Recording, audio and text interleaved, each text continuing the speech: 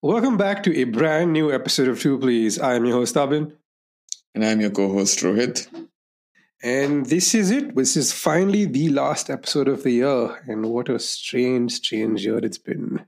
Yeah, I know. Uh, I think we watched some mostly good stuff. We've tried our hand at some stuff which didn't play out as well, and some outright bad stuff. I think some of it we got into knowingly. So we only yeah, have some ourselves of to it was blame for just that. like, it was an experience. I'd say that you willingly subjected yourself to. Yeah. I mean that holds true for me as well. So with that, so the idea initially was that Abhin and I would each list down 5 movies/TV shows that really blew our mind this year. And Hmm. obviously, given that our tastes are similar, there were some overlaps there. So we sort of have a consolidated list. I Yeah, a list of see 8. 8, of which 7 are movies, and there's a show. Yeah, Yeah, that's it. 7 movies and a 7 show. Yeah. The Yeah. new Richard Curtis film coming 2024. But yeah, so this is our breakdown of some of our favorite films and TV properties of the year, like Rohit said. Yeah. We have a couple of honorable mentions, but before we get into those, let's start the show. Mm. I am big. It's the pictures that got small.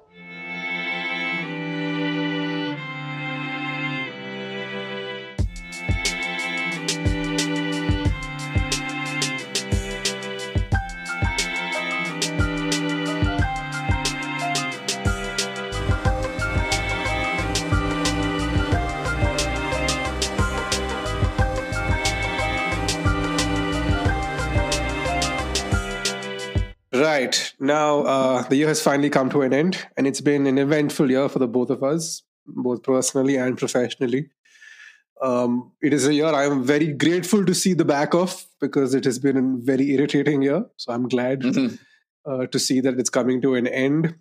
But through the course of the year, I've sat through some very interesting films and television shows that have particularly caught my fancy. Some of them that we'll be listing here today. Now, kind of want to put a bit of a disclaimer before we begin.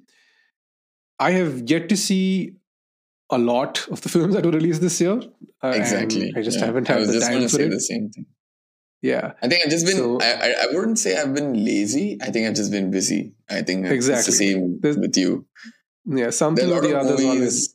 Yeah. And there are a lot of movies which I know for a fact. Like, I remember back in college, we used to do the Oscars roundup and we try and Yeah. catch the movies so that we could, whatever, sound posh. But, like, I haven't watched The Fabelmans this year. Coming closer to home, I haven't watched Kantara yet. Like, I know these are movies which are great. I'm yet to watch.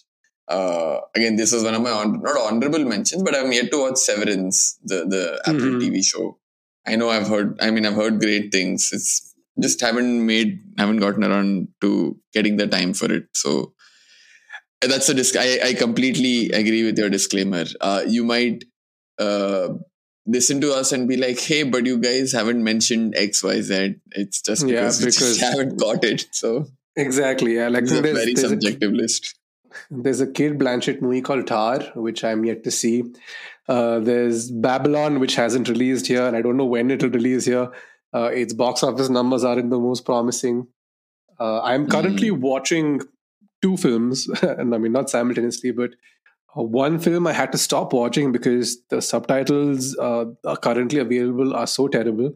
I think it's streaming only on Mubi at the moment, which is Decision to Leave, directed by Park Chan-wook. It's a Korean film about a detective who is solving the case of this dude who falls off a mountain and gets enamored with his slightly mysterious wife.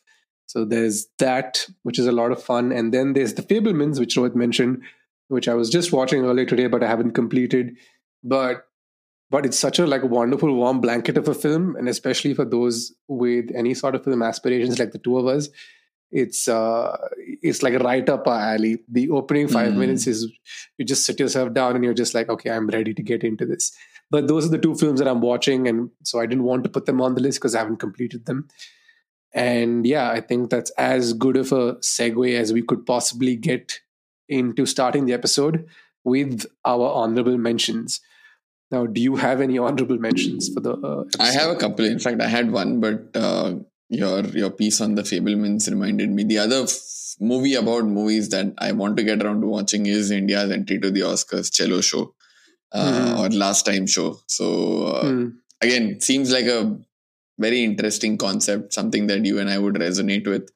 I'm going to get around to probably watching that, and obviously I've heard great things about it, which is why even though I've not watched it, I would put it in our honorable mentions list, like I did for Severance.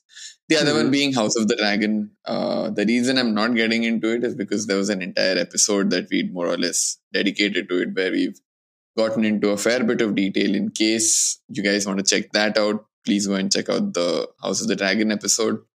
But for those reasons, again, I'm just mentioning it and I'm going to move past it. I don't want to spend any more time on it than we already have. Cool. I have a few honorable mentions, like a small list, which I'll run through. The first on the list is Ninja Thyberg's Pleasure. It came out in 2021, but I think it got its wide release in 2022. It's starring Sofia Capel and tells the story of this girl trying to break into the porn industry.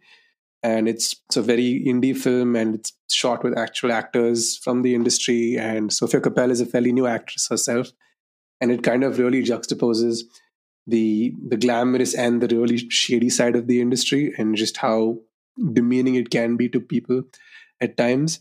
A really interesting watch that particularly stayed with me. The second is Bodies, Bodies, Bodies, which is basically a whodunit masquerading as a slasher film. Now, this movie I really liked when it started, and then kind of felt like it was losing me halfway through. But the ending, the climax, or rather the final twist, is something I'm a big fan of, and I guess a lot of people aren't, if you know what I'm talking about. But I found that to be particularly hilarious and a great social commentary on the generation today.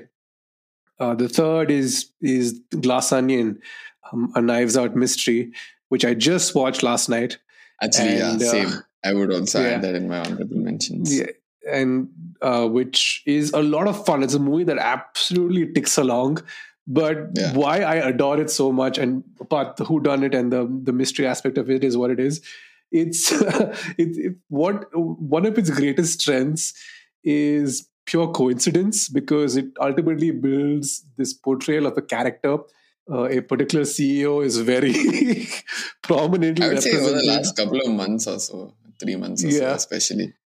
Definitely, I just kept laughing watching the coincidental timeliness of the character. I guess is the standout quality, and I agree with you. The film ticks along nicely. It's probably got more comedic moments than the first movie, although I feel the lesser moments that the first movie had hit harder. And it's a good movie. I just felt the first movie was better, and I still prefer the first one. This is more grander, and I don't think he tries to spin a narrative, that's too convoluted. But you've seen it done before, at least to a certain degree. True, and that is the fallacy of whodunits or mystery movies, right? Every angle, how do you mine an angle that hasn't been done before? Exactly. You are just, especially with me. Who done it exactly? I was sitting down and I was observing every little facet and background. I mean, without getting into too much detail or getting into spoilers, there's a certain moment which, when I saw it the first time, I'm like, hey, that's what happened. Then they showed another, and like, oh, did I misremember it? Maybe it happened this way. And then they finally show that, it was the way I first. I'm like, fuck, these guys are fucking with me.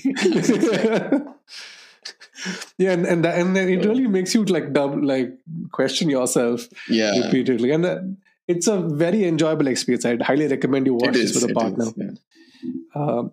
And another one is The Northman, which is Robert Eggers' The Northman, which tells the story of Hamlet.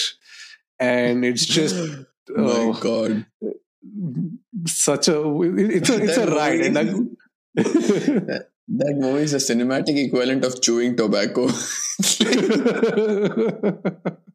It is like like chewing tobacco while you're like drop kicking some Nazis. The manliest thing you can do is that movie. Oh, it is. I really enjoyed the film, but I know it's not everyone's cup of tea. Definitely something worth checking out if you're interested in old Viking tales. The next is Prey, which is the new Predator film. Oh, Which is, I've forgotten a lot of the good stuff I watched this year. Clearly, yeah. yeah. Prey is something I watched again very recently. Had a lot of fun with. Essentially dropping the Predator in Native America and setting up this one-on-one clash for the gods. Amazing. They just stripped down. They took away all of the bullshit, and they came to the core of what Predator is about, and they got it bang on.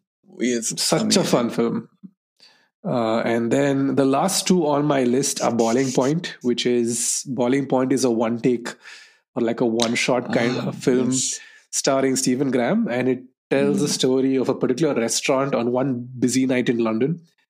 And it is such a fun, intense experience.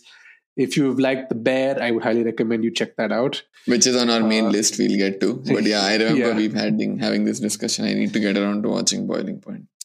And the last film on my list, 21 release, but I watched it this year and it kind of released everywhere again this year, much like Pleasure, is The Worst Person in the World. I have a very fond memory of watching this movie and how I felt when I walked out of it. It tells the story of a person who's just trying to figure her way out in the world. And it really resonated with me with the whole love and the career and the relationships that you build along the way. So definitely a film I really gravitated to, especially in the early part of this year. So yeah, that's my list of honorable mentions. I know there have been quite a few. Kantara, which is a film that I have yet to get to, for reasons unknown to me. And I have a vested interest in actually getting to the film, given the fact that it portrays aspects of a culture that is very close to me personally. It's from our neck of the woods. Both very Abhin much and I are from South Canada, so it's from our neck of the woods. Exactly. So it's like it's something we should be getting around to, but we're being very bad South Canada boys. All of my cousins are like, "Have you watched?" Like, I'm like, "No." They're like, "Bro, it's like the same." Like, I know, man. I get it. I get where this pride, this Tulua pride is coming from. But calm down. I'm busy. I will watch. Yeah, in due course. Yes. All right. Then let's begin with our favorite things to have watched this year.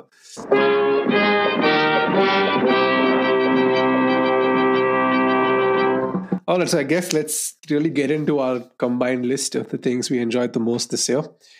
Where do we begin? What do you want to start with?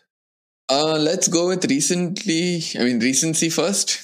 I guess one of my entries is a little colored by recency bias, but also because I felt it was a great cinematic experience, which is what you go to the theater for.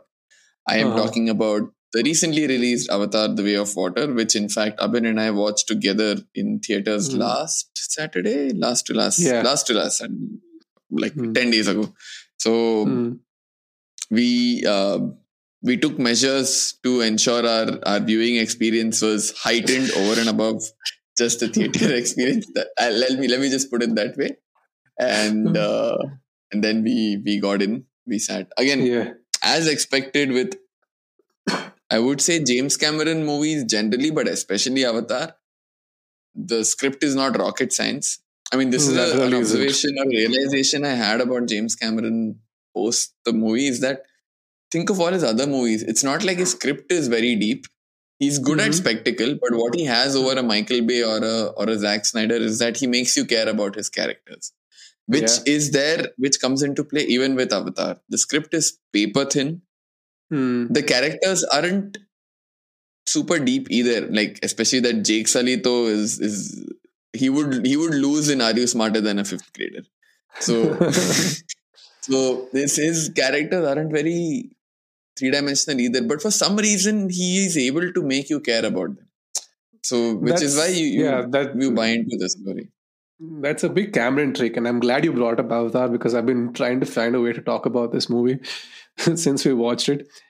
The movie currently, as of now, we're recording it, is on its way to surpass the 800 million mark, and I think over the weekend it cracks $1 billion.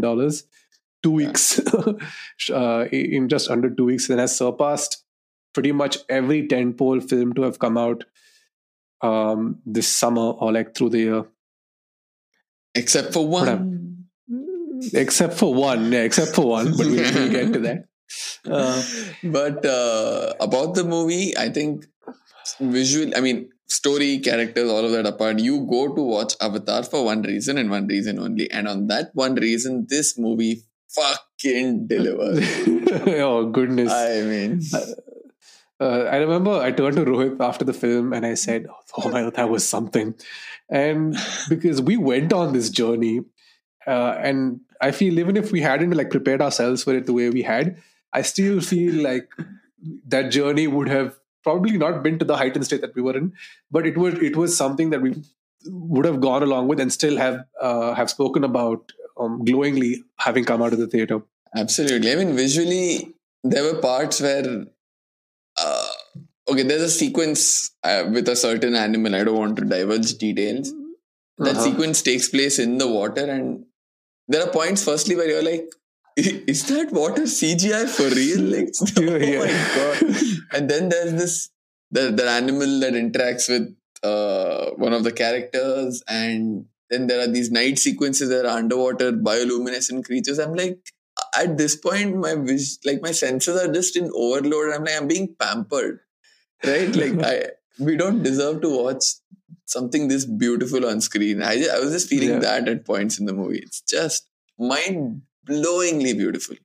Yeah, it is a visual treat for the senses, and I don't think this movie works as well on television or on your phone or on streaming. Absolutely.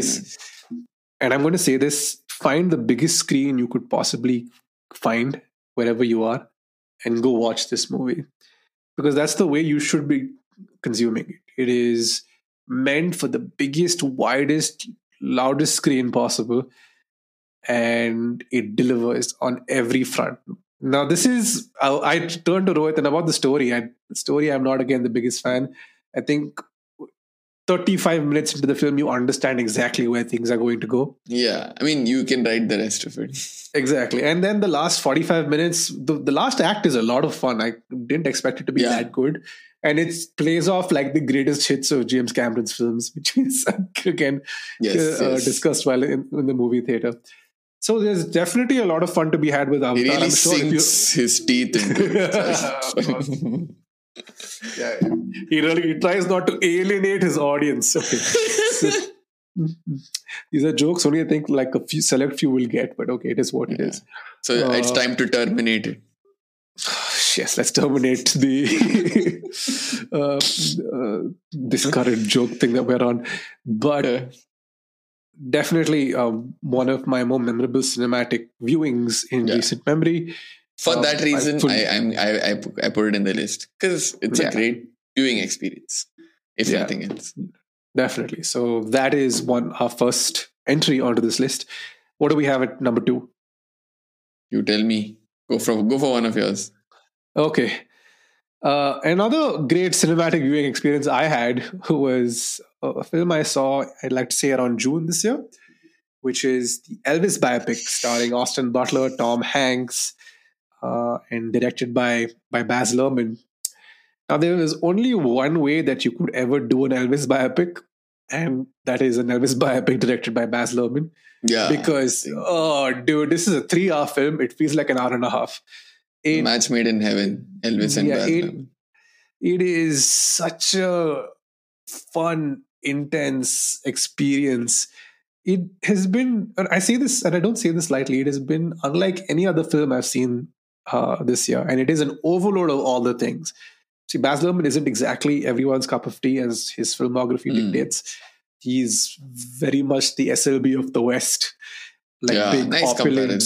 Yes. Yeah, like a big, opulent set piece, beautiful, glamorous costumes, a camera that just doesn't stay still. I remember like noticing this within the first 10 minutes of the film that he never lingers on a shot for too long. Camera is Mm-hmm. always moving. And it's like he's dragging you by the hand and taking you down this corridor where the film is playing on all sides. And you're just like, wow, okay, this is everything's happening. But it never feels like it's too much. It's just the right amount. Mm-hmm. And this film is just that. It's just the right amount of everything that's going for it. Austin Butler as Elvis is amazing. I think he's still in character. He spent 3 years trying to get into that character, and now he's just adopted the voice. He sounds like Elvis in real life as well. Tom Hanks as Colonel Tom Parker is exceptional as well. The chemistry the two have and how they play off each other plays a huge part in the film. If there is a biopic that you should be watching, it's this, because I am so sick of how one note most biopics have become.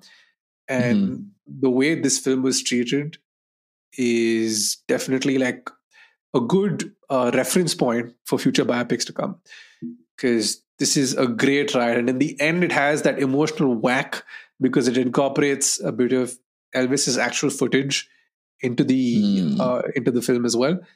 So very well done. Fully recommend on my part. Go check it out. It's streaming, I think. Oh, is it? I haven't. That's what I was. That's my excuse that I was waiting for it to start streaming. But honestly, I just haven't gotten around to watching it yet. I love the Doja Cat song from the soundtrack, though. I mean, I found it very bizarre. I found it very bizarre that Doja Cat was on the fair, unexpected, but a great song. I mean, that's my only exposure to it so far. But I'm definitely going to get around to watching the movie. But using one of your points as a segue to the next film, which is where you said there's a lot happening, but it's just about enough. The other movie which has a lot happening at every given point of the movie, but somehow manages to balance it all. We want to talk about a movie that I know both Abhin and I loved a lot from this year, which is Everything Everywhere All at Once by the Daniels. Yeah, Daniels. Yeah. What is this movie about, Abhin? Where does one even begin? So, this movie, if you really boil it down, this movie is about family. But the story is such: there is a Chinese immigrant family where Michelle Yeoh plays the mother. Her husband is trying to divorce her. She is finding it really difficult to accept her daughter's sexual orientation. They're being audited by the IRS because they're behind on their taxes, and they run a little laundromat as an immigrant family in the US. And in the IRS office, Michelle Yeoh's character, Evelyn, is visited by her husband from another dimension who tells her that she is the key to stopping this this evil person called Jobu, who just happens to be Michelle Yeoh's daughter in another dimension, who has more or less figured out how to manipulate or rather exist in all the verses at the same time. And she's created this black hole, which is in the shape of a bagel, that is more or less going to destroy everything. Yeah, the everything bagel. And it's up to current day Michelle Yeoh to stop her from destroying the universe. What proceeds to happen is something I don't want to get into. And you know what? If you've heard Abhin describe it till now, you're already like, okay, it started out simple. Now suddenly you have these multiverse things happening, and you're probably thinking the story is getting complicated. We have barely even scratched the surface of what happens in the movie. Like barely. It takes you a good 15 minutes to understand once when things kick into gear what exactly is happening. And then the film lets you breathe. It doesn't like stuff you with information. There are moments where you are obviously like trying to figure out what is happening. And then once you're fully into it, it sets off on this ride, which is hilarious, emotional, and an absolute right up to the end. And actually, like you mentioned, right, there is that the script has a breather after that first act of chaos. Yeah. Because you need that as an audience to sort of, take a seat back and reinvigorate yourself for the last half or last third of the movie. But in that breather, right, the other point I remember catching on to is the realization that, hey, I don't need to follow the specific events of what is playing out on screen, because you're not meant to follow all of it. It is meant to be too fast for you to follow. What matters is the larger message that is being progressed in the background. And in that sense, I don't know how to put it. Like, the fact that you're forced to immerse yourself, or not forced, you're pushed to immerse yourself to watch what's happening on screen, ensures that you go away with the larger message crystal clear. Exactly. I think when the emotional punches hit, they really do hit. Yeah. There is a particular super sequence. invested at that point. Yeah. There's a particular sequence that involves a pair of rocks, which is the highlight of this film. And you just don't expect it. Like, and this is the thing I love about the Daniels, and even more so about their last film, Swiss Army Man. They are very unique with their films. They are extremely compelling storytellers, and they just get better with age. Because I think this is a film they wrote in the early 2010s, or they wrote around 2015, 2016, and they wrote it, funnily enough, for Jackie Chan, and Jackie Chan turned it down, and they reworked it for Michelle Yeoh, and it just like cast her career back into the stratosphere. I can just imagine Jackie Chan reading the script. What's going on? What's going on? But that is a movie I would have loved to watch regardless. Like, if Jackie Chan was in a multiverse film. Because, and Jackie Chan has the dramatic side to him. He could have pulled it off. I mean, kudos to Michelle Yeoh, but the what if is an interesting one. It's a very interesting call. And there is a multiverse out there where Jackie Chan... But there's that aside, there are also some hilarious visuals and jokes in this I just can't get over. There's a raccoon that plays tribute to a very beloved Pixar film. I have burst out laughing, and the only thing that marred my viewing experience, I was in a movie theater where they cranked up the heat to about some 40 degrees. It was like, I was boiling in there, and it was on a really cold winter day, and that just annoyed me a little bit. And it kind of damaged the viewing experience a bit. But besides that, this is a film that's out streaming on Amazon. Go check it out, guys. It's such a fun watch. The raccoon, the kung fu pinky, the dildo fight, the hot dog fingers. I mean, just these random terms. If you haven't watched the movie, you're probably wondering, what are these guys saying? But trust me, guys, it all makes sense. It all comes together. The hot dog fingers, the dildo fight. All of this comes together in wonderful fashion. Highly recommend you check it out. Even the hot dog sequence, the last one, people with hot dog fingers move you to tears. Think about that. And the hot dog fingers, this A24 sold that as merch, and it sold out the quickest. Like, it went like that. Yeah, so good year for A24. Now. Moving on from Everything Everywhere, I'm sure I think that's as best as we could have explained. We can keep talking about it, but it's not going to make the narrative any easier for you. Have to just watch it. Yeah, it'll probably make a comeback on other episodes where we discuss more like episodes based around certain themes. Yes, we do have that one theme up our sleeve. Yes. Yeah. So we'll discuss it in detail there, but this is just a short brief on what to expect going into the movie. Okay, next up, I want to talk about the movie that I watched on Netflix a month or so back. This is our sole Indian entry in the list, I think. Yes. Yeah. This is Vasan Bala's Monica, Oh My Darling. Very briefly, story is about Rajkumar Rao's character. I think he's named Johnny. He's this rock star engineer, tech dude, tech bro, who in a robotics company, rises through the ranks. He is engaged. Yeah, he's engaged to the daughter of the owner of the company. So, like, guy positioned to take over types, heir apparent types. He on the side is having an affair with a lady in the company called Monica, played by Huma Qureshi. And one thing leads to another. He has to end up needing to silence her, and they hatch a plot. That's the setup for the movie, and then things start to go awry. The story again with Monica, Oh My Darling, is, I mean, when you are exposed to movies like a Knives Out, or when you've read Agatha Christie, if that's your benchmark, this is not as much of a great whodunit. It's not as much of a great murder film. Decent by Hindi film standards, but I know for a fact there have been great thrillers or whodunits even in Bollywood. So it's not a great script.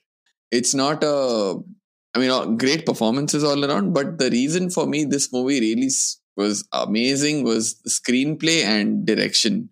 I mean, it's not a 1-to-1 comparison, but to the way I see Vasan Bala is he's the Tarantino of Bollywood purely for the stylistic approach. Tarantino has the way, even his the way he moves his camera, you can tell, okay, there's slow-mo, there's flair in it, right? Vasan Bala is just flair personified. There are a couple of sequences in the movie which they're more of I wouldn't say a montage, but there's music in the background, things are happening in slow motion, outrageous things are happening on screen in slow motion, and you're just laughing. And I'm laughing and I'm like, how did it occur to Vasan Bala to shoot the scene in this manner? And I was like this guy, to me, had sort of reached into the inner recesses of my mind. And when I saw that, I was like, if I were to make a movie, this is how I'd make it. And I was like, that's where I resonated with Vasan Bala's direction a lot. I was like, wow, this is the sort of stylized approach I love to filmmaking. The other person, obviously, that comes to mind is Sriram Raghavan. Most famously, that whole piano sequence in Andhadhun. From Andhadhun, yeah. Yeah. So imagine sequences like that. Monica, Oh My Darling has 2-3 of them. And I'm just like, wow. The story is great, but you just love watching the movie. Yeah, I think this is a film that I have been postponing. I don't know why. Maybe it's a film I'll catch up on during the week. I think people have generally gravitated to it a lot. It's definitely stayed on a lot of lists for the year. In what has otherwise been a terrible year for Bollywood, if we're being perfectly honest. I think one of the lowest years in recent memory. Not just in quantity in terms of money earned, but in quality as well. I think I know we haven't addressed, and we're probably one of the only few people that don't have it on our list. You have RRR, which has basically dominated best movie lists for the year across the board. Not just here in India, of course, but also in the US. In the US, I think it's got a wider audience than it did here. Rather, because it's made a comeback. Average movie, but for some reason it resonated with people. So. I think because it brings back the 80s hero that Hollywood has been craving for some time. It back to the bromance, and it's just, I saw a review that just described it as pure good fun, and that's something that the films have been lacking for some time. I guess, yeah. But back to the point being that it's been a pretty shitty year, but Monaco, My Darling, is one of the standouts that people have been discussing, and I just have been putting it to the side, and I think I'll finally catch up to it this week. I'm really intrigued. You're gonna love it. I know for a fact you're gonna love it. Yeah, and I am always in for stylistic directors and for stylistic choices in film. So I'm really looking forward to this. So yeah, that's Monica, My Darling. It's on Netflix, guys. For those of you who haven't checked it out, very easy to catch. So please do if you have the time. Moving on to the next one, Abhin, you want to take one of yours? Let's do one of mine, which is a film that I'd been tracking for some time this year, and I wanted to watch it in the theater, but I couldn't, so ultimately caught it on streaming. And the premise of it for me was very intriguing, and that is Barbarian, directed by Zach Cregger, starring Georgina Campbell, Bill Skarsgård, and I'm not going to mention who the third person is because I feel if I do, it kind of ruins it for you. So I'm not going to talk about it. It kind of is ruined for me because 20th Century Fox decided to run a marketing trailer that I had no idea was this film. And then I watched the trailer for it. And I was like, what is this? This is so random. And then it cuts to what the film really is. So this is the premise of Barbarian. And that's, if you haven't seen it and if you're really into horror, this has been a great year for horror, guys. Yes. I highly recommend you check out some of the horror films that have come out this year. There's the 1-2 combo of X Did we and Pearl, mention X which and Pearl? Yeah, sorry. We were no, we just saying did. that. Yeah, Yeah. just about to. Yeah, I haven't seen Pearl, but I've seen X, and X I've had a lot of fun with, and I hear Pearl is even better. It is on my. It's sitting on my computer somewhere. Exact I, same situation. I watched X. yeah, I enjoyed it. I've heard Pearl is better. I haven't gotten around to watching it. exactly right. So this Pearl is something I have to catch up on. But this is the year for extremely good horror, and I think for me personally, Barbarian was possibly the best of the bunch. The premise is very simple. A girl books an Airbnb in a neighborhood in Detroit while she's visiting, and then turns out that it's been double booked. Just as when she gets there, it's a dark, cold, rainy night, and it's not the best neighborhood to be in. So the guy in there, played by Bill Skarsgård, convinces her to stay the night, and she agrees, and that's all I'll say, because that's Think about it, the right? If you're watching a yeah, movie and you're supposed to spend a night with Bill Skarsgård and you yeah, don't know him from exactly. before, you're asking for trouble. You really are, and then the movie kicks in. The first 40 minutes of this film, it's like the most uncomfortable I have been in a movie for a very long time. Exactly. Like there's a cut that comes, I think, 45 to 50 minutes into the film, and you go from sheer horror to like weird laughter, because it's just like you're at that heightened state, and the film cuts and it opens up on a different scenario, and you're just like, what the hell just happened? It's whiplash. It's And like, what? and then the tissues finally interconnect, and it is starts to make a lot more sense. There's one part of the film I don't particularly like. It still kind of sticks out to me. I thought I'd get over it, but it's still a slightly irritating thing that stays with me. But as an overall viewing experience, I think this is the most fun I've had with a horror film this year. So it's on my list. Again, I think this continues the trend of. I think this requires deeper investigation as to why people from a comedic background are great horror directors.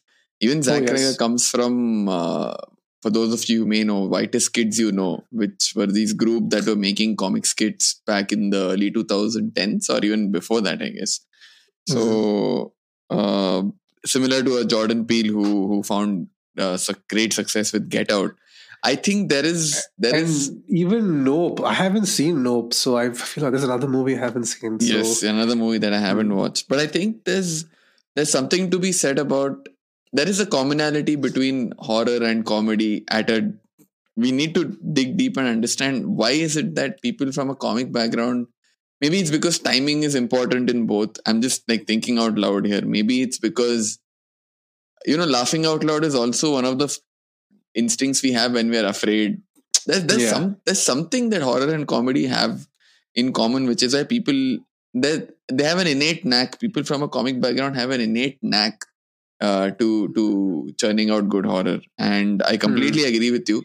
I thought I was the only one who felt the first 40 minutes. To be honest, I couldn't watch it in one sitting. I thought I was getting old and I'm not able to maybe I'm just getting too old for horror. That was my takeaway from it. Because I used to love horror, right? But this first 40 Yeah. minutes of this movie, I was just like, this is too tense, man. I need a break. I'm not as like I'm gonna watch it in parts. It's just too much to take on. The first 40 minutes is just like, and then there's a release, like the pressure valve of the Mhm. cooker. There's a release, and then things come together. Again, the last half an hour is manic because obviously horror movies have to have Mhm. that manic conclusion, but those first 40 minutes were too hardcore, man. It has one of my favorite jokes in a movie in recent memory, like where one of the characters discovers something, and then it cuts to them on a laptop, It's so and real, right? it's so real, and I just burst out laughing. There is this film features one of the OG scream queens of the 2000s, undisputed one. I definitely say, like, if we had a modern day scream queen, Yeah. it's this person. Yeah, definitely check out Barbarian. It's if you're into horror, if you like good nail biting horror. This Yep. The horror movie of the year, I'd say. yeah. All right. Next up, what do you have, my friend? Let's quickly move into TV show territory. This is one which I've been mentioned in the context of Boiling Point earlier in the episode. This is the FX show The Bear, starring Jeremy Allen White, Ebon Moss Bachrach, and a bunch of other people. These are the two that you probably would have seen in other shows. But very quickly, it's about a guy who finds out that his elder brother, who used to own a very popular and beloved Chicago restaurant, has committed suicide. He has died. Yeah. And now his brother has to step in and run this restaurant. And our protagonist is a Michelin star chef, comes from great pedigree, and he has to now sort of figure out how to get his restaurant out of, or his brother's restaurant out of the mess it is in. It owes people. I mean, there are creditors that the restaurant owes money to. People are not coming to the place as much because the quality of food has sort of been downgraded over the years. Although there is some residual goodwill because, like, imagine that's the reality now. Vidyarthi Bhavan is a known name, but it serves shit dosas today. But people still go to Vidyarthi Bhavan because they've always gone to Vidyarthi Bhavan. So imagine the restaurant being something similar to that. Sorry, Vidyarthi Bhavan fans, but there are better dosas out there. Then the show really focuses on the brutality and the relentlessness and the high stakes and demanding world of kitchens. And as somebody who has, I mean, yeah, you watched probably seen Gordon Ramsay's Kitchen Nightmares. You watched a few seasons of MasterChef and you think you know what cooking is about. This show is like, fuck you don't know jack shit. this, I mean, respect to anyone who's in the food industry. I mean, how do you guys, I mean, we all think we have stressful jobs. How do you guys sleep? What is the average lifespan of people in this industry, man? Like 23? What? Yeah, it is services and hospitality is a brutal experience. Extremely stressful. And the show does a great job of pulling you in. You're sort of not just a spectator, you almost feel like you're in the kitchen. And each of these characters has an idiosyncrasy that makes you not relate to them, that makes you root for them. You know, they're like, hey, this character is weird and nicely weird in this way, so I really want him to do well, something like that. And so, by episode 3 or 4, you're a member of that team and you're rooting for the restaurant. You want Vidyarthi Bhavan to succeed. And and stop using dalda. And what happens is there are ups and downs and you're like, shit, you can pull through. There's something that happens in the end that, even if The Bear was a standalone one series episode or one series show, that would have been a nice ending. They've sort of left it at a cliffhanger. I know there's this episode, there's a season 2 coming out. I'm super looking forward to it. But there is, I would make a special mention of episode 7, I think, if I'm not mistaken, which is a single take. And it is a single take of everything so it's one day where everything that could go wrong goes wrong in the kitchen. And I think it's somewhere midway through the episode, I realized, why is the camera, like, you don't even realize it's a single take for the first 10 minutes. I was just like, why is the camera moving around like this? And then I had this moment I was like, oh, it's a single take. And I was like, how did they manage this? And it's not that the story suffers on account of the single take. Like, you get what I'm meaning, right? They're not sacrificing storytelling for this gimmick. And I was just like, when that episode ended, firstly, I think I let out my breath, which I was holding for the duration of the episode. And then I was like, fuck, play again. I had to watch it again. Amazing. Like, hats off. One of the best shows I've seen in years. I don't know why I should, like, I've downloaded it. I mean, I tried finding it on other websites when it was running on Hulu.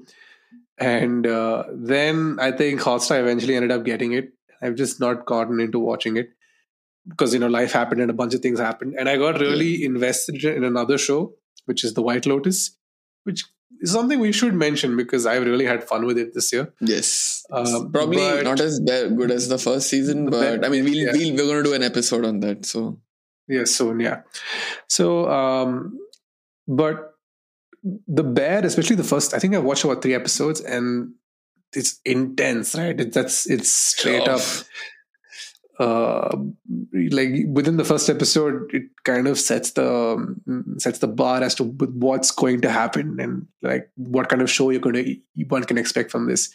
I should get back to it. It was on the list. It's like hovering on my television every couple of days when I turn it on. But um, yeah, definitely a show I really want to check out. It was, funnily enough, I watched The Boiling Point because of The Bear, but I never got around to finishing The Bear. Make of that what you will. Not because I think The Bear is bad, but I'm a weird person when it comes to my viewing habits. It's just me. no. I also tend to uh, sometimes watch shows and like leave it midway and never come around to it. Much like Vidyarthi Bhavan dosas.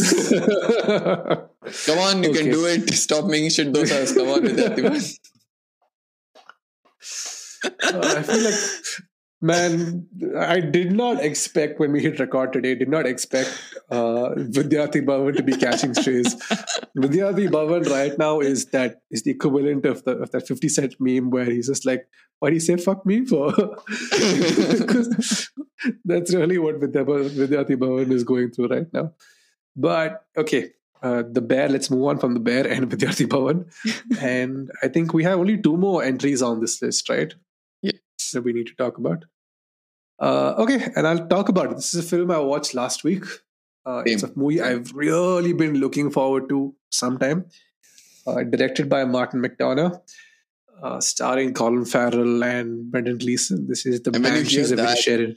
and if you've Yeah. seen In Bruges, like even Yeah. before I heard the title, like I remember the Reddit post had come out sometime a year ago saying Martin McDonagh upcoming movie, Colin Farrell, Brendan Gleeson. I'm like, I don't even care what it's called. I'm going to watch it. Yeah.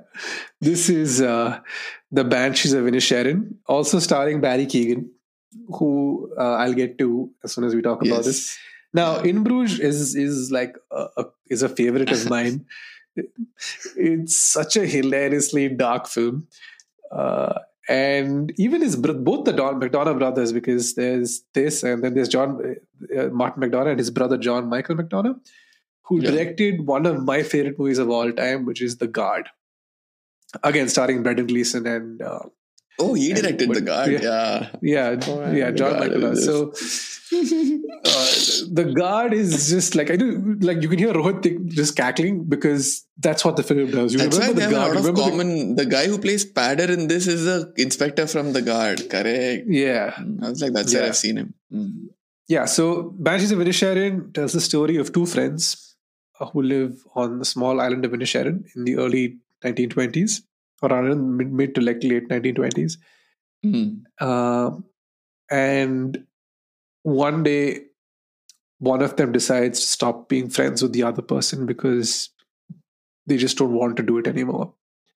And this sets, Colin Farrell off on a spiral because he is struggling to come to the terms with the fact as to why it happened.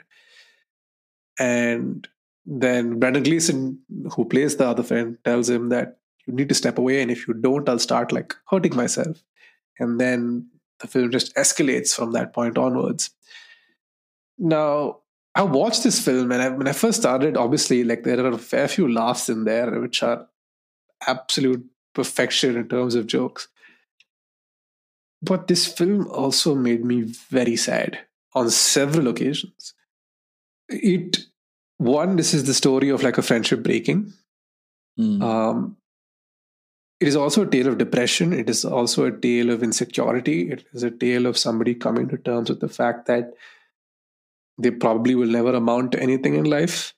And then there's a whole other allegory for the Irish Civil War that was going on at the same time. Which I didn't much care for. But we didn't need that context to buy into the movie. It's a nice added layer. Maybe people who are familiar with the events probably appreciated that aspect. But I thought, I don't think we wanted to spend as much time on that allegory. Fair, I get somebody turning on their friend is a good allegory for the Civil War. Noted, let's move on. Yeah. But it's the dynamic between the two that really sells this film. Yeah. And they are, and as good as Brendan Gleeson is in this film, Colin Farrell is above and beyond the best part of this film. Actually, no, it's not the best part. I think he's probably the better of the two characters. Yeah, I would take say that Barry back. Keoghan for me stole the. There is a scene with Barry Keoghan and Kenny Condon by, Yes, I think, the river. By the lake. The lake. Oh, man. That is the Barry saddest Keoghan, scene in the film. Yeah. I first saw Barry Keoghan in Chernobyl, where I think he's one of the soldiers in the episode where they go clean up the bodies in the town. And they start killing dogs. Yes. Yeah, and Barry Keoghan's like, you can see his soul get destroyed bit by bit as the episode progresses. And he was similar also journey in a film for him here as well. Yeah, and it's he plays the comedic relief. He really is the comedic relief in the film, like that straight up village bumpkin character. Yeah, I was just thinking, in a way, he sort of encapsulates the mood of the movie. It's a tragic comedy, and he's the comedic relief. But oh man, I don't want to spoil the movie, but yeah, it's just there are certain aspects of it, and it really puts a lot of questions in your head about what's the point of this really, like just generally. And everyone has hopes, dreams, and like aspirations, right? You want to be something, and then it's just on the grand scale of things, what really matters. And then as the movie ends, and it ends on this very poignant note, and you're just like, I need a walk. I took a walk after this film. There are some wonderful animal characters in it. Like there are animals throughout this film. And I think the star of the show, barring Barry Keoghan, is Jenny the miniature donkey. Jenny. Yeah. It's like everyone needs a miniature donkey like Jenny. Absolute wonderful little thing just jiggling around everywhere. This is a film that has stayed with me. I know we are recording this episode, but over the last week, every day at some point during the day, I've thought about this film. Yeah, it has a lot of emotional weight. I mean, not to take away from the fact that it is beautifully shot. It's on an Irish island. A lot of windswept farmland, a lot of broad shots of cliffs, oceans, and it's a very grey and green landscape, but in between you have Kerry Conlon having a blue sweater, or you have a pop of color suddenly. So even cinematically or cinematographically, the movie is very well laid out. So nothing to take away from that.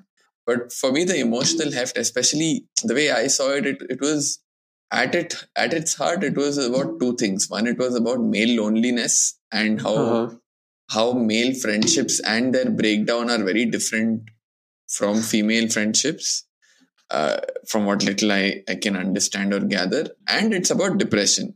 Again, without going into too many spoilers, depression is a very subjective.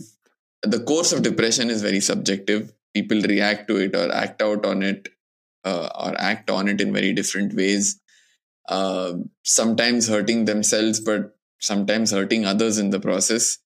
And even when, I mean, fortunately, it hasn't happened to me, but I know this has happened to someone close to me, which is where one of their friends abruptly ended a friendship with this person for no reason, or at least no obvious reason. And I have seen that self-doubt and that guilt, but guilt where you don't know whether that guilt is justified or what is the source of that guilt. You feel like you've done something wrong, but you don't know what you've done wrong. So all the doubt and guilt, it's a very, that emotion way. I've seen that emotion weigh people down. Heavy, so it's it lies very heavy. So when I saw that play out on screen, I could relate to it a little more than I was comfortable with. And therefore I was like, wow, this movie is very heavy. I remember after I watched the movie, I messaged Abhin saying, the movie was beautiful, but it was something. Because I didn't know whether I liked it or whether I disliked it because it was too real.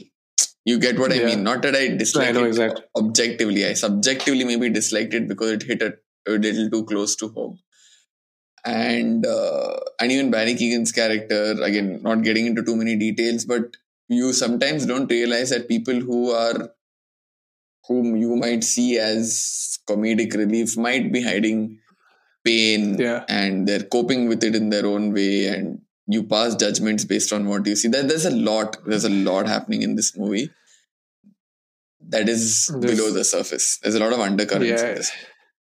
It's like it's a film I'll watch now and I'll probably watch again at some point in the future, but I can't watch repeatedly, Yeah. or rather successively, because it, like you said, it really weighs heavy.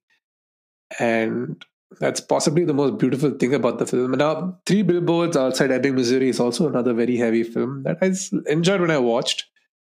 But it didn't stay with me the way this did. Like this is just it's really gotten under my skin in a way I never anticipated it to. I honestly thought this was going to be another black comedy in the vein of In Bruges, but it turned out to be so much more sadder. Like so much more sadder. True. It really does weigh you down. Just like a Vidyarthi Bhavan Dosa. Oh God, okay, fine. Good. Vidyarthi Bhavan is helping puncture this moment of sadness. But I think that's as good a point as any to move on from this. We'll obviously come back to Banshees in a later episode. I'm sure there'll be an episode where we talk about it in detail. Yeah. And with like spoilers, because I have a lot of thoughts that I also feel like we can engage in. Yeah, I can feel myself holding back there because I don't want to spoil the movie because it's still recent. We'll come back to it after some time where we can discuss it more openly, freely. Yeah, definitely. So Banshees of Inisherin is streaming on HBO, on Disney, and on Hotstar, wherever you are. Go check it out. All right, this finally brings us to the end. We have one final film before we wrap up. This is a movie, some context. This is a movie I've seen thrice in a movie theater. I enjoyed it so much that I went back each time. And each time I went back, the theater was packed and it was like...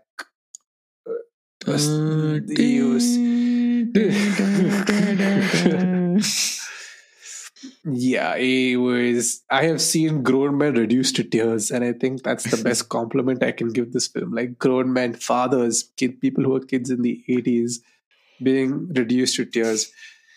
I am, of course, talking about the most successful film of the year, Tom Cruise's Top Gun Maverick. And it's kind of weird that we refer to it as Tom Cruise's Top Gun Maverick and not Joseph Kosinski's Top Gun Maverick. But I think we all know who edited and basically shot this film. Yeah, and think of the last few movies, in fact, Tom Cruise movies. You don't really think about the director. Tom Cruise. I mean, you think of Chris McQuarrie because Chris McQuarrie is... Yeah, he's the only exception, I'd say. But like Edge of Tomorrow, it's Doug Liman, but does it matter? It's Tom Cruise.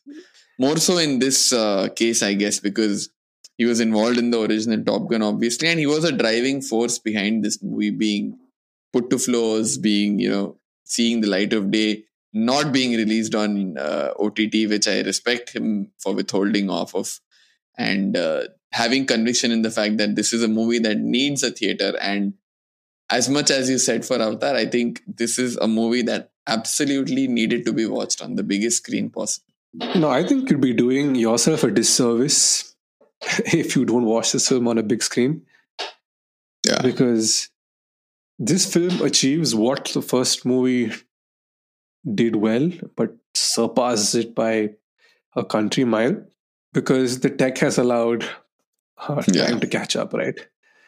So the story, again, is nothing mind-boggling. It's a guy is tasked with training a set of officers to take on a dangerous mission. That's really it. That's the one-line explanation. Yeah. But the execution of it is really where this film absolutely swings for the fences. It doesn't need to be very complicated. It's a very simple, it's a mission. That's it. There's a mission. Guys have to execute a mission.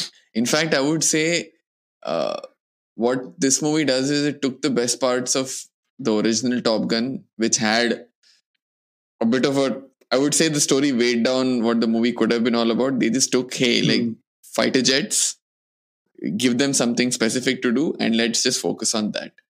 And obviously, you can, like you said, tech has caught up. You can see how it plays out, right? In the original Top Gun, which I recently rewatched after having watched this movie, the cockpit scenes, there's a lot of quick jumps in and out of cockpit scenes because you can't linger there too long, because then it becomes obvious it's a stage, it's a sound stage. So it cuts very quickly from, hey, fighter jets to cockpit, then quickly jump back to fighter jets. Here you don't need to do that because they were actually able to showcase it much better, and they could actually put it in the cockpit and stay with it. And which, when you see their faces for extended periods of time, you see the G-force take effect, and all of that. It's a lot more immersive. It's a lot more realistic. You feel a lot more there than in the original. I mean, I don't blame the original. It did the best for its time. Yeah, but I really enables it to take it to the next level. I think Kaczynski's ability to marry practical and digital effects together really comes into play here, because at times you're questioning what's real and what's CG. Yes, there are entire sequences that take place in the air, and yes, they did end up taking the pilots or like the actors up and shooting a few scenes here and there. But obviously, like, there's been some digital work done. Tom Cruise is a big ambassador for practical effects. Like, if you've been following the PR work he's been doing for Mission Impossible, it's a fair understanding of, I actually wanted to talk about that. What he's done for Mission Impossible, this whole parachute jumping is a continuation, in fact, of what he started with for Top Gun, where he was on the plane and he said, we are releasing Top Gun in theaters and see you at the movies. And then the plane just flies away. I'm like, is this guy insane? Like, who is insuring him? Like, I think the thing you're talking about, right? So, like, you expect him to like cut, or the plane to like fly off into the distance. But the fact the plane turns 180 degrees and drops is where you're just like, what the hell? Like, imagine somebody at like AXA Life or somebody who was insuring is shitting bricks. Like, what the fuck have we done? This guy is legitimately mad. Oh yeah, like his lawyers must be ironclad at this point. They'll be watching the bear and like resonating. Yeah, we have equal amounts of strength. Ensuring Tom Cruise. Oh my god. There's not a lot I'd like to say about this film. Actually, there's a lot I'd like to say, but I'll try and, for the interest of time, keep it short. The first 20 minutes, the Halo, not the Halo jump, what am I saying? The Mark 10 sequence. Yeah, it's beautiful. Is beautiful, especially the wide shots of it. And then, of course, the film meanders into, setting up its characters across the board. But there is one like training sequence that Tom Cruise attempts to make a point. I remember that is the Maverick sequence. That's like essence of Maverick is that sequence. That and the first 20 minutes is essence of Maverick for me. I remember sitting in the movie and I was thinking to myself, hey, you know what? I don't like this movie's okay. It's not bad. Yeah. And then that happens. Yeah. That scene changes your mood about the movie. And there were people like next to us crying. There were dudes like, they were just like, the eyes were falling off their face. And when the scene ended, I just sat up in my seat and went, I felt like I'd been on this ride, and I was like, what just happened? I know what I'm watching obviously is smoke and mirrors, but to be able to transmit that energy to you in a movie theater, like, this is the only place in the world that can happen. And seriously, and think about it, right? Like all of what we've seen growing up as a kid, forget the Top Gun movie, like it released before we were born. Yeah. But stuff like SWAT Cats, and I mean, every kid, every boy has loved fighter jets, right? There's just something about it that calls to you.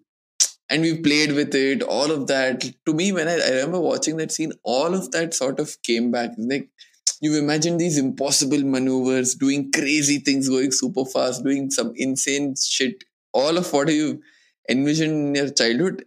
For me, that one scene, he does all of it. I'm just like, I remember at the end of the scene, I was like, oh, fuck, this movie is insane. And then there's a mixed sequence. There's so much in this film, especially towards the second half. The third act is just pure perfection. It got me into the movie theater 3 times. I don't think I've gone to watch a movie 3 times ever in my life. Twice is the max. I think second time, or maybe like Harry Potter back in the day, was something I was really into.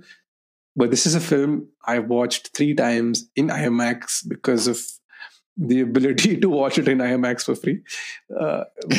And IMAX really works for this, or even Dolby for that matter, because fighter jets are loud.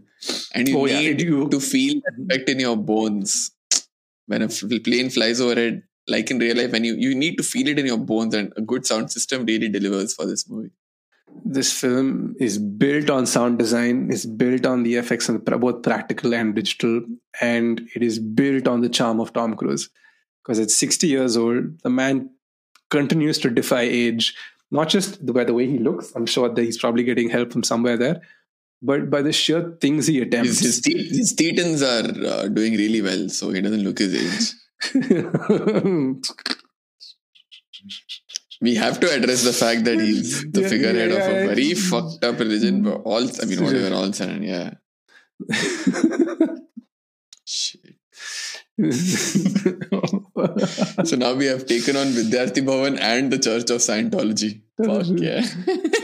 So that's going to come back to bite us on the ass at some point. Yeah. Man, but that aside, and strange religious beliefs and Vidyarthi Bhavan aside. What is Jennifer Connelly eating, dude? Like, what is her diet? Oh, God. Jennifer Connelly in this film is gorgeous. But apparently we missed the boat on the early Jennifer Connelly years where people were just crazy about her. I've seen clips, but I think she looks better now. So. Okay. Yeah, Jennifer, I think, she's aging like a fine wine. And they brought her back. I think that she's the Admiral's daughter that they refer to in the first film. Correct. That makes her come back.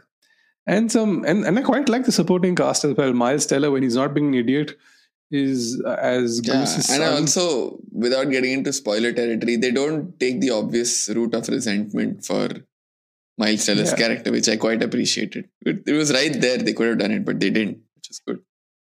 And before we conclude the episode, I have to shout out Val Kilmer, who's on the screen for as little as like a couple of minutes. Val Kilmer is not dead, FYI. So, sorry. Okay. But before, damn it, Rohit. I thought he was. R.I.P. his voice. Yeah. So Val Kilmer is on screen for a couple of minutes and delivers quite the emotional performance. This movie can be emotional at times as well. Like there are some beats that you definitely gravitate to. But I think as for a good cinematic movie experience, as an experience that you can only get at the films, Top Gun Maverick is up to this point my favorite film of the year. And I don't think anything I watch within the next couple of days, even though I'm really liking The Fabelmans at the moment, I don't think it would have it inspires a different charm in me because I'm not watching it on a big screen, and also because it really caters to that love of cinema that I have. But in terms of sheer spectacle and things that could only happen on a movie screen, this is it. This is definitely it. I would say, narratively, I would say Everything Everywhere All at Once would be my favorite film. Visually, I would say Avatar would be my favorite film. But this movie has both. I'm just this trumps them both because it scratches both my itches. Which is, definitely. Top Gun Maverick. I hope it wins something. It should. At least technicals, I'm sure it will. I don't know anything beyond that. Yeah. But that's us for this year. Oh, we haven't watched The Whale. I haven't seen The Whale. I've heard very rave reviews from friends who've watched it. Of Brendan Fraser, not so much about the script. Yeah. Brendan Fraser apparently is superb in that film. So That's something I'm keeping an eye out for. But that being said, we've come to the end of another fun-filled episode and of another eventful year. If you've been Yes. listening to us since we began this little journey about 2 years ago, a year and a half ago, thank Year and a you. half. Yeah, thank you. It's been a journey. It's been an interesting journey. Sometimes a difficult one, but one that we've thoroughly enjoyed. And we really look forward to more things to come within the new year. So happy New Year. Happy New Year, everyone. Happy New Year. Stay safe. Have a great time. And this was everything we loved in 2022, everywhere, all at once. So they opened their big mouths, and out came talk. Talk.